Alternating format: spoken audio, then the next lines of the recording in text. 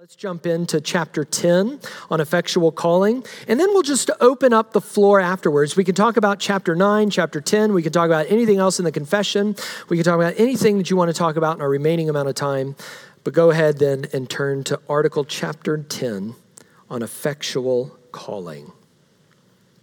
And we're going to see a number of things here. We're going to see really these 4 paragraphs under 4 main headings. We're going to see a summary of the call, the source of the call, and then we're going to see in paragraph 3 that sticky wicket, the status of elect infants. I want to spend a little bit of time there. And then in paragraph 4, the status of the non-elect, both to those who have access to the gospel and of those who do not. Let's go ahead and jump in. Paragraph 1. In God's appointed and acceptable time, he is pleased to call effectually by his word and spirit those he has predestined to life. He calls them out of their natural state of sin and death to grace and salvation by Jesus Christ. He enlightens their minds spiritually and savingly to understand the things of God. He takes away their heart of stone and he gives them a heart of flesh. He renews their wills and by his almighty power turns them to good and effectually draws them to Jesus Christ. And yet he does all of this in such a way that they come completely freely since they are made willing by his grace. Do you notice now how we're reading the confession left to right? How the previous chapter, chapter 9 on free will, is laying some important theological foundations for chapter 10 in effectual calling. Do you see it there at the end of the paragraph? He does it all in such a way that they come completely freely, choosing to respond in faith to the gospel. Well, we're going to see 2 things here in paragraph 1. We're going to see, first of all, the subjects of God's call, and we're going to see the means of God's call. Regarding the subjects, notice, first of all, it is those whom he has called out, those whom he has predestined to life. That which God has done in eternity, he now does in the life of the believer in time, space, and history. And so contrary to certain hyper-Calvinistic errors, it affirms that there are times when believers were truly under God's wrath. Hyper-Calvinists believe that we are justified prior to the creation of the world such that no repentance and faith is truly necessary. We're already justified eternally. But the confession denies this, that though we are predestinated by God according to his decree, he still acts in time, space, and history so that we are brought by his grace to repent and believe in the historical work of the Lord Jesus Christ, his life and his death.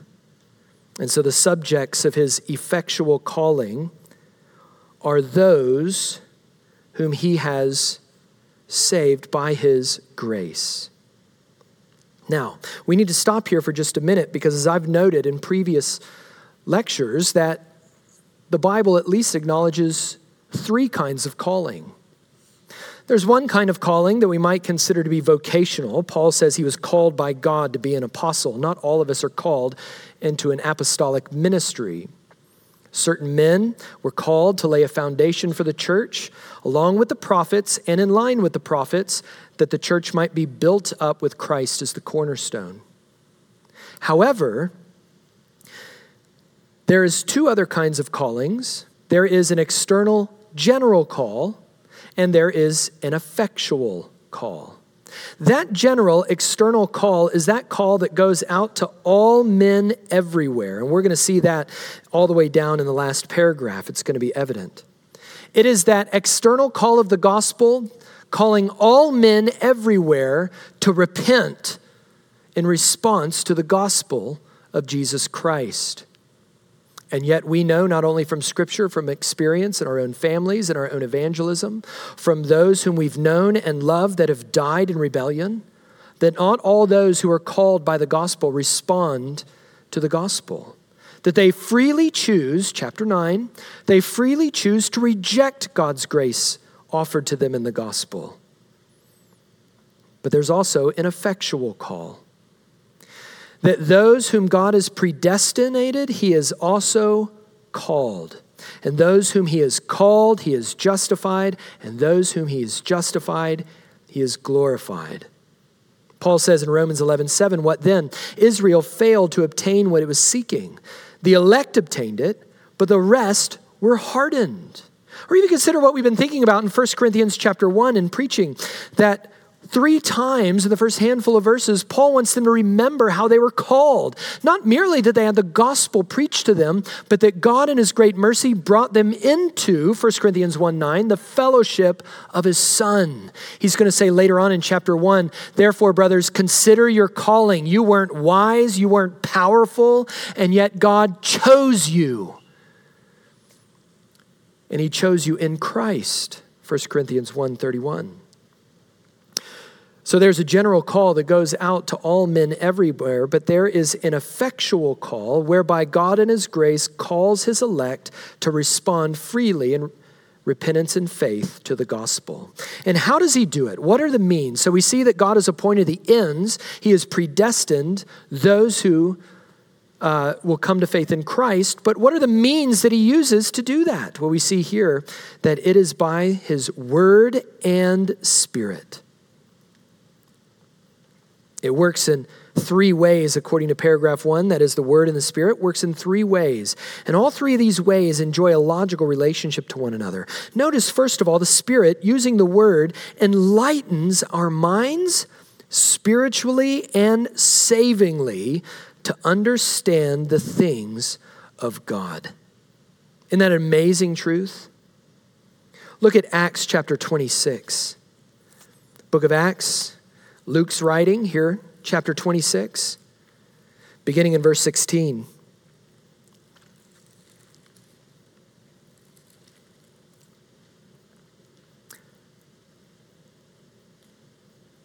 Paul here is preaching and he says, giving his account of his own testimony, Christ has called him. He says in verse 15, who are you? The Lord Jesus Christ identifies himself. And then in verse 16, the Lord Jesus says, but rise and stand on your feet, for I have appeared to you for this purpose, to appoint you as a servant and witness to the things in which you have seen me and to those in which I will appear to you, delivering you from your people and from the Gentiles to whom I'm sending you.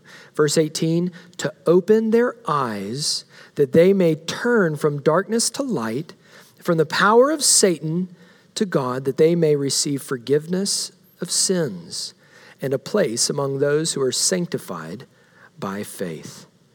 And so here, he opens up their eyes, enlightens their minds to understand the things of God. We're going to see this later as we get to the end of 1 Corinthians chapter 2, that who can understand the mind of God except for the Spirit of God? It is the Spirit of God that has revealed to us the gospel of God, such that apart from the Spirit of God, we are just humanly, fleshly people who cannot respond appropriately. In other words, it is impossible for us with our minds to know who God is in his revelation in the Lord Jesus Christ and what his will for salvation is, unless the Holy Spirit enlightens our minds spiritually and savingly to understand them. But notice also, secondly, he takes away our heart of stone and he gives us a heart of flesh. That's just Ezekiel 36. He takes our heart of stone, gives us a heart of flesh. He puts a new spirit within us and causes his Holy Spirit to dwell in us. That he does heart surgery. It's a heart transplant, so to speak. Stony hearts are dead hearts. They're unresponsive hearts. That's why they only freely respond in rebellion against God. That's why he indicts Israel in their unregeneracy for making his name shameful among the nations. But he says, here's what I'm going to do. For all of those who are called according to my purpose among Israel, and for all those ultimately according to this new covenant in Christ, I'm going to call all my people from every nation, and I'm going to give them new hearts. I'm going to make them alive in such a way that they are regenerated. that they are vivified, given new life to respond freely to the gospel. But look at what he also does. Thirdly, he renews their wills, and by his almighty power, he turns us to good and effectually draws us to Jesus Christ. The Spirit renews the will, and it makes us able to repent and believe. We might call this renewal. So we just saw in chapter 9 that it's God who works in us, both to will and to work for his good pleasure. That God is, the Father is the one who calls us and draws us by his Spirit to Jesus Christ. And it acknowledges here at the end of the paragraph that the Word works with the Spirit, and the Spirit works with the Word to bring a man freely to Jesus in a state of grace. And so here we have just a summary of the call. That a general call has gone out to all men everywhere, but to all those who have been predestinated by God unto life, God calls effectually by his Spirit to respond to his word, enlightening their minds, giving them new hearts, and renewing their wills as he draws them to Christ by faith. But now in paragraph 2, we're going to see the source of the call. We see the fact of God's effectual calling in paragraph 1, but now we're going to see the source of that calling in paragraph 2. It says, this effectual call flows from God's free and special grace alone, not from anything at all foreseen in those called. Neither does the call arise from any power or action on their part. They are totally passive in it. They are dead in their trespasses until they are made alive and renewed by the Holy Spirit. And by this, they are enabled to answer this call and to embrace the grace offered and conveyed in it. This response is enabled by a power that is no less than that which raised Christ from the dead. And so we see from the very outset of paragraph 2 that this effectual call is from, quote, God's free and special grace alone. It's not a common grace. It's not a general grace given to all men everywhere. It is a special grace bestowed upon God's elect, those whom he has predestinated from the foundations of the world. And paragraph 2 is important for a couple of reasons. A good confession is able to say not only what it affirms, but it's also able to distinguish itself from that which it denies. And this emphasis on God's effectual calling and his free and special grace ultimately distinguishes the doctrines confessed here from an Arminian semi-Pelagianism. That's what it means there by those who, that it's not based rather on God's foreknowledge or on anything that God sees in man, nor is it based on the power or agency of man. God does not ultimately, his decree is not ultimately dependent in any way on creaturely freedom. That would make God himself dependent upon his creature. And if God is dependent in any way on his creature, his decree being in and of himself, then God ceases to be God. God cannot in any way be beholden to his creature, even in a special foreknowledge. All that he decrees, he accomplishes by his power, and in his power he accomplishes all he intends among his elect by his appointed means through the Spirit and the Word. But consequently, it also can't be based on anything that we do in cooperation with God's grace. This is opposed to a Roman Catholic view of justification. That if you were to take, for instance, the 7 sacraments in the Roman Catholic Church, those things operating as kind of spigots of grace, bringing kinds of a sort of renewal of the inner man by his infusing grace, such that now by God's grace, we're able to cooperate with it in a way that gets us a little closer to justification at the end of the age, save for a few thousand years in purgatory. It's not a cooperating grace. It is a free and a special grace whereby all of the benefits and the blessings of salvation come to us in Christ when we are brought by his grace to repent and believe in the gospel, such that we do not cooperate in it at all. Our calling is totally and utterly of God's grace. That's why it says at the very end that you and I can no more come to Christ than we can raise ourselves from the dead. Which is why the same power that was necessary to raise the Lord Jesus Christ from the dead raised us from the dead. Brought us from being dead in sin to now being alive in Christ. That we have now been, he was raised for our justification, Romans 4, and we have been raised with him.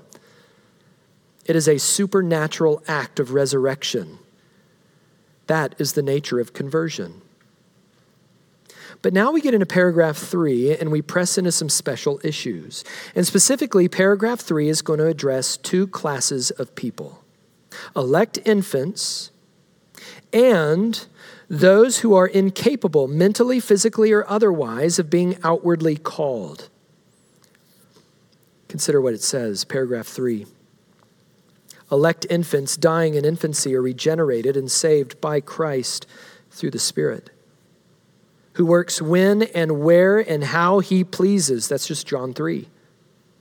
The same is true of every elect person who is incapable of being outwardly called by the ministry of the word.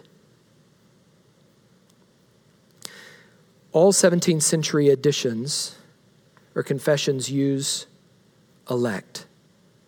Spurgeon ended up dropping the word elect in his own revised version and moved to make all infants, without exception, beneficiaries in Christ. I'm going to argue that I think Spurgeon has moved beyond the scriptural testimony out of a desire to have to give good pastoral care to his people and comfort to sufferers. But this is one of those things where we need to be really careful to consider what Scripture says, to not move beyond Scripture, and yet draw out necessary inferences from Scripture. And at the end of the day, if anybody said, well, I think I side with Spurgeon here, that wouldn't be anything in our church that we would divide over. Those are the kinds of conversations to have with our Bibles open, with good friends and good drinks, good food, for our own edification as we aim to love one another well according to the gospel. And so this is not a militant article. This is an article of great pastoral care and comfort. You realize that when these confessions were written in the 17th century, 50% of the population died before the age of 20. The death of children was a regularly recurring event. Most, if not all, the divines that wrote Westminster or Savoy or Second London had lost a child at some point. John Owen, who helped write the Savoy Declaration, that was a Congregationalist version of Westminster on which the Second London was based, had 11 children. 10 of them died in infancy. It was the exception rather than the rule to find a family whose children all lived into adulthood. And so just consider for a minute that we live in an utterly unique time in human history. Through technological and medical advancements, you and I don't think about death very often. And when we do, it's not something that we consider to be normative. It's something that we consider to be abnormal. But for those who wrote the confession, and for these pastors who pastored their flocks, it was something that was in front of them all the time. So how do they deal with it? It required both a theological response and it required a pastoral response. Well, the Reformed faith has never denied the possibility of infant salvation, but it's here that we recall what was previously said in the confession. Go back to chapter 5, verse 3, because this is an important category to have.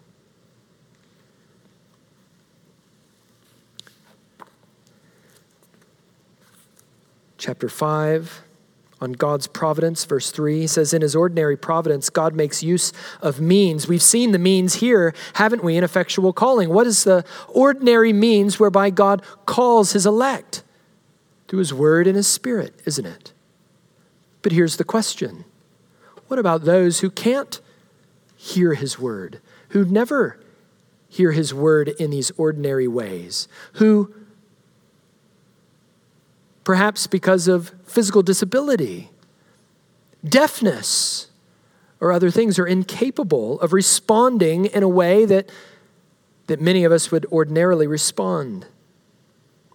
Notice what it says.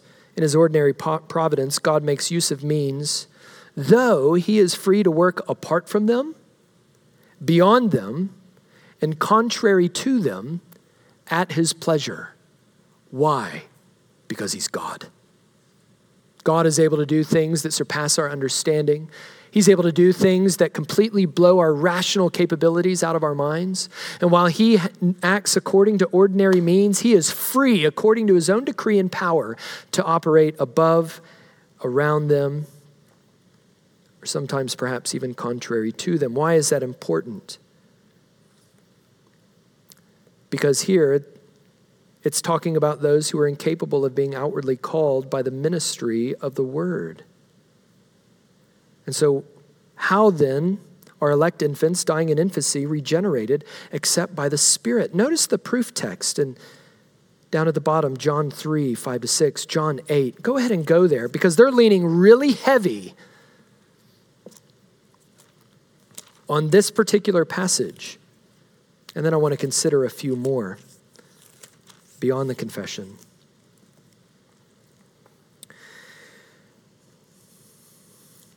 Nicodemus, a ruler of the Jews, comes to Jesus, says, Rabbi, we know that you're a teacher come from God. No one can do these signs that you do unless God is with him. Jesus answered him, truly, truly, I say to you that unless one is born again, he cannot see the kingdom of God. So what's the issue? One cannot see the kingdom of God unless they are born again. One who is not born again cannot see the kingdom of God. It's not that some are conceived in innocency and therefore enter the kingdom of God, and some are not. We are all brought forth in iniquity, conceived in sin. And so even those in the womb or who die in infancy must be born again. That's from the lips of Jesus. Well, Nicodemus says to him, well, how then can a man be born when he's old? He doesn't really get what's going on. Can he enter a second time into his mother's womb and be born? Jesus answered, truly, truly, I say to you, unless one is born of water and the Spirit, he cannot enter the kingdom of God. Being born of water is just merely speaking of physical birth, but being born of the Spirit is speaking of a spiritual rebirth. It is the work of the Spirit. That which is born, he says in verse 6, of the flesh is flesh. But that which is born of the Spirit is spirit. He says, don't marvel that I said to you, you must be born again, because he's blowing Nicodemus's mind right now. Look at what he says. The wind blows where it wishes, and you hear its sound, but you do not know where it comes from or where it goes. So it is with everyone who is born of the Spirit. Notice how heavily they're leaning on John 3 here, I think rightly. Elect infants dying in infancy are regenerated and saved by Christ through the Spirit, by whose power unregenerate, dead in sin, infants are born again. And it says the Spirit works when and where and how he pleases. There is something utterly mysterious to it. So what they're trying to do is to reconcile a whole host of scriptural truths that God is good and just. All that God does is good. All of his ways are justice. So he cannot act in a way that would impugn his justice ever. So let's put that up on the bulletin board. We know also that those who are born again, or those who enter the kingdom of God, are born again. You cannot enter the kingdom of God unless you are born again. So therefore, all of his elect must be born again. Well, what about those who are dead in infancy or cannot respond in normal ways to the gospel?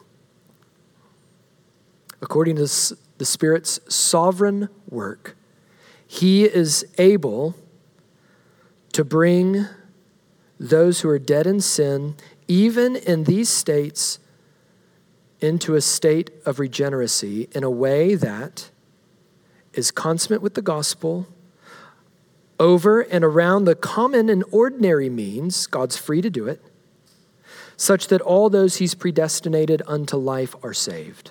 But here's the question. How many then are predestinated unto life? We've already said that's a number that belongs in the mind of God alone. We can't know that. Could it be every infant? It could be. But that's beyond scriptural testimony, and we can't say that. And so pastorally, when I think about counseling those who suffer miscarriage, especially late term, or have a child born and then die in infancy, my own sister-in-law had a stillbirth, I have to aim to comfort to the best of my ability with the Spirit's help by what God has revealed in Scripture, but not move beyond it, lest I presume to speak for God in ways that God himself has not spoken. And yet I want you to consider a handful of remarkable things. Go to 2 Samuel chapter 12. 2 Samuel chapter 12. David has committed a sin against both Uriah and Bathsheba. Nathan rebukes him. And the consequence of his sin is that his son, born to Bathsheba, will die in infancy. What does it say? Verse 23. David says, "But now he is dead. Why should I fast? Can I bring him back again?" And here David says, under the inspiration of the Holy Spirit, "I shall go to him, but he will not return to me." Now, it could be that he's talking just about going to him in the grave, just as my baby has died, so I will one day die. But there's been a lot of theologians that have made a lot of hay from a single verse that may go a little bit beyond the verse, but nevertheless, it's at least plausible to think that David is speaking specifically about going to him, especially in light of being forgiven.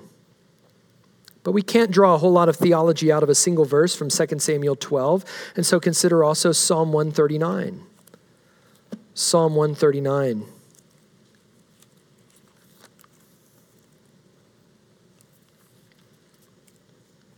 Verse 16.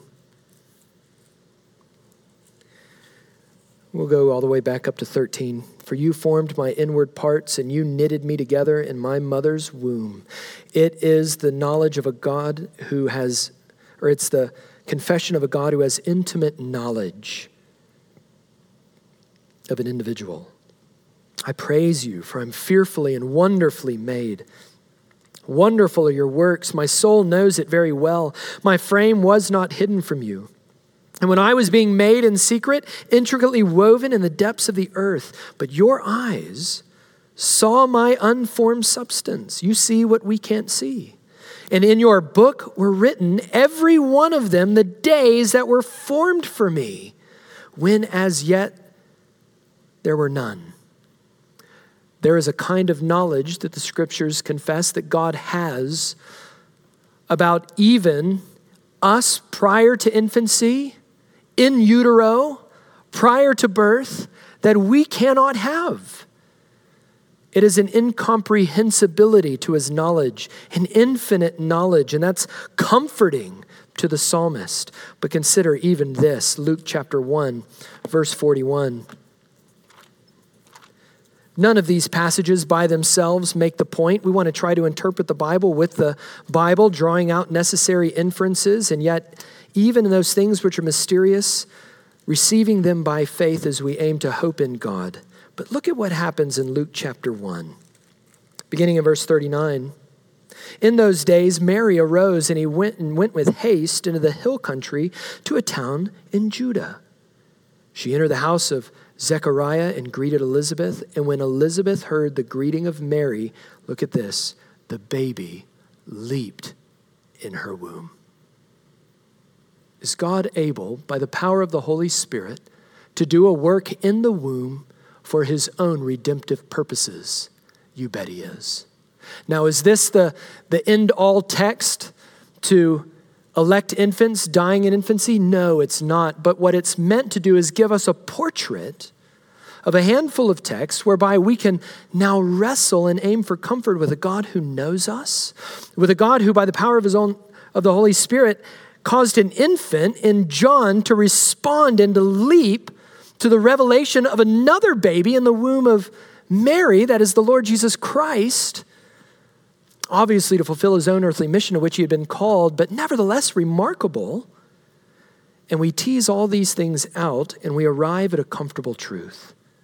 God knows things that we don't know. He's able to do things that we can't do. He's able to go places that we can't go. And he's able to accomplish things that are over, above, and beyond his ordinary means in a way that are unfathomable to us.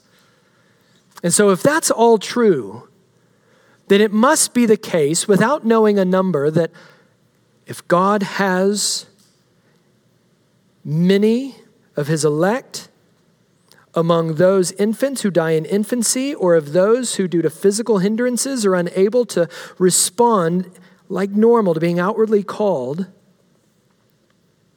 that his Spirit is able to do whatever he wills, such that according to his decree, all of his elect will get home safely. I will see my baby again, David says. And so if I were pastoring someone, what would I say? I wouldn't want to presume too much on any one of these passages. I want to consider them all in such a way, and even to help this paragraph bring me and help me to think through and interpret Scripture, but to do so in a way that helps each one of us understand when we enter into days of bitter providence, even the bitterest providence, that God is good, that you can trust him, and that at the end of the age, when all that he's done is made clear for us, though we now see in a mirror dimly, we will see how he in every way has magnified the glory of his grace and his power in ways that are unfathomable. But notice, it's all by the power of the Spirit. If he can take those of us who are dead in sin and make us alive in Christ, can the Spirit of God not regenerate an infant in the womb? You bet he can.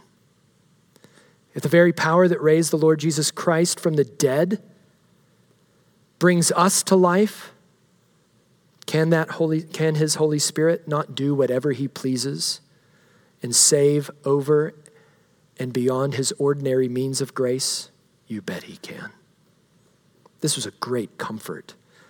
And so I hope you see that what seems strange to us is a 17th century group of saints that are clinging to the word so that they might be able to hope in the goodness and the grace of God in the face of incalculable suffering.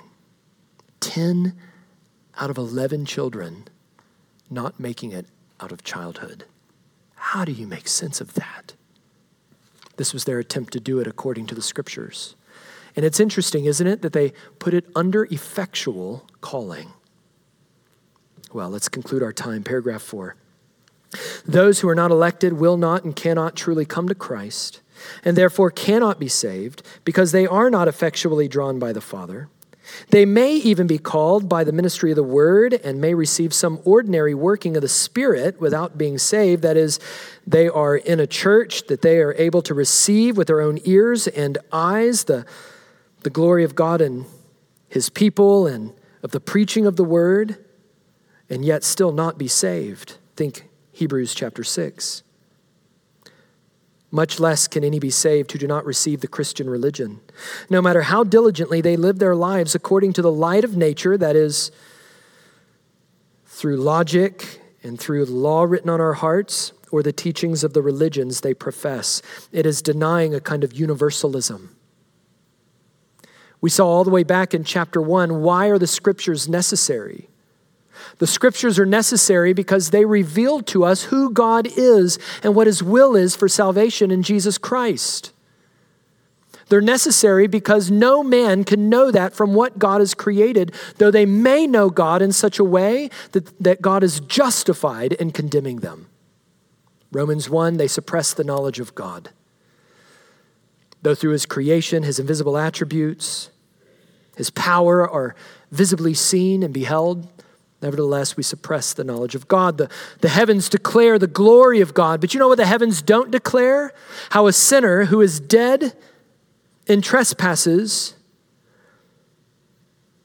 can find salvation freely offered in the Lord Jesus Christ, the only begotten Son of God, and that by faith they might declare with their lips Jesus is Lord and believe in their hearts that God raised him from the dead.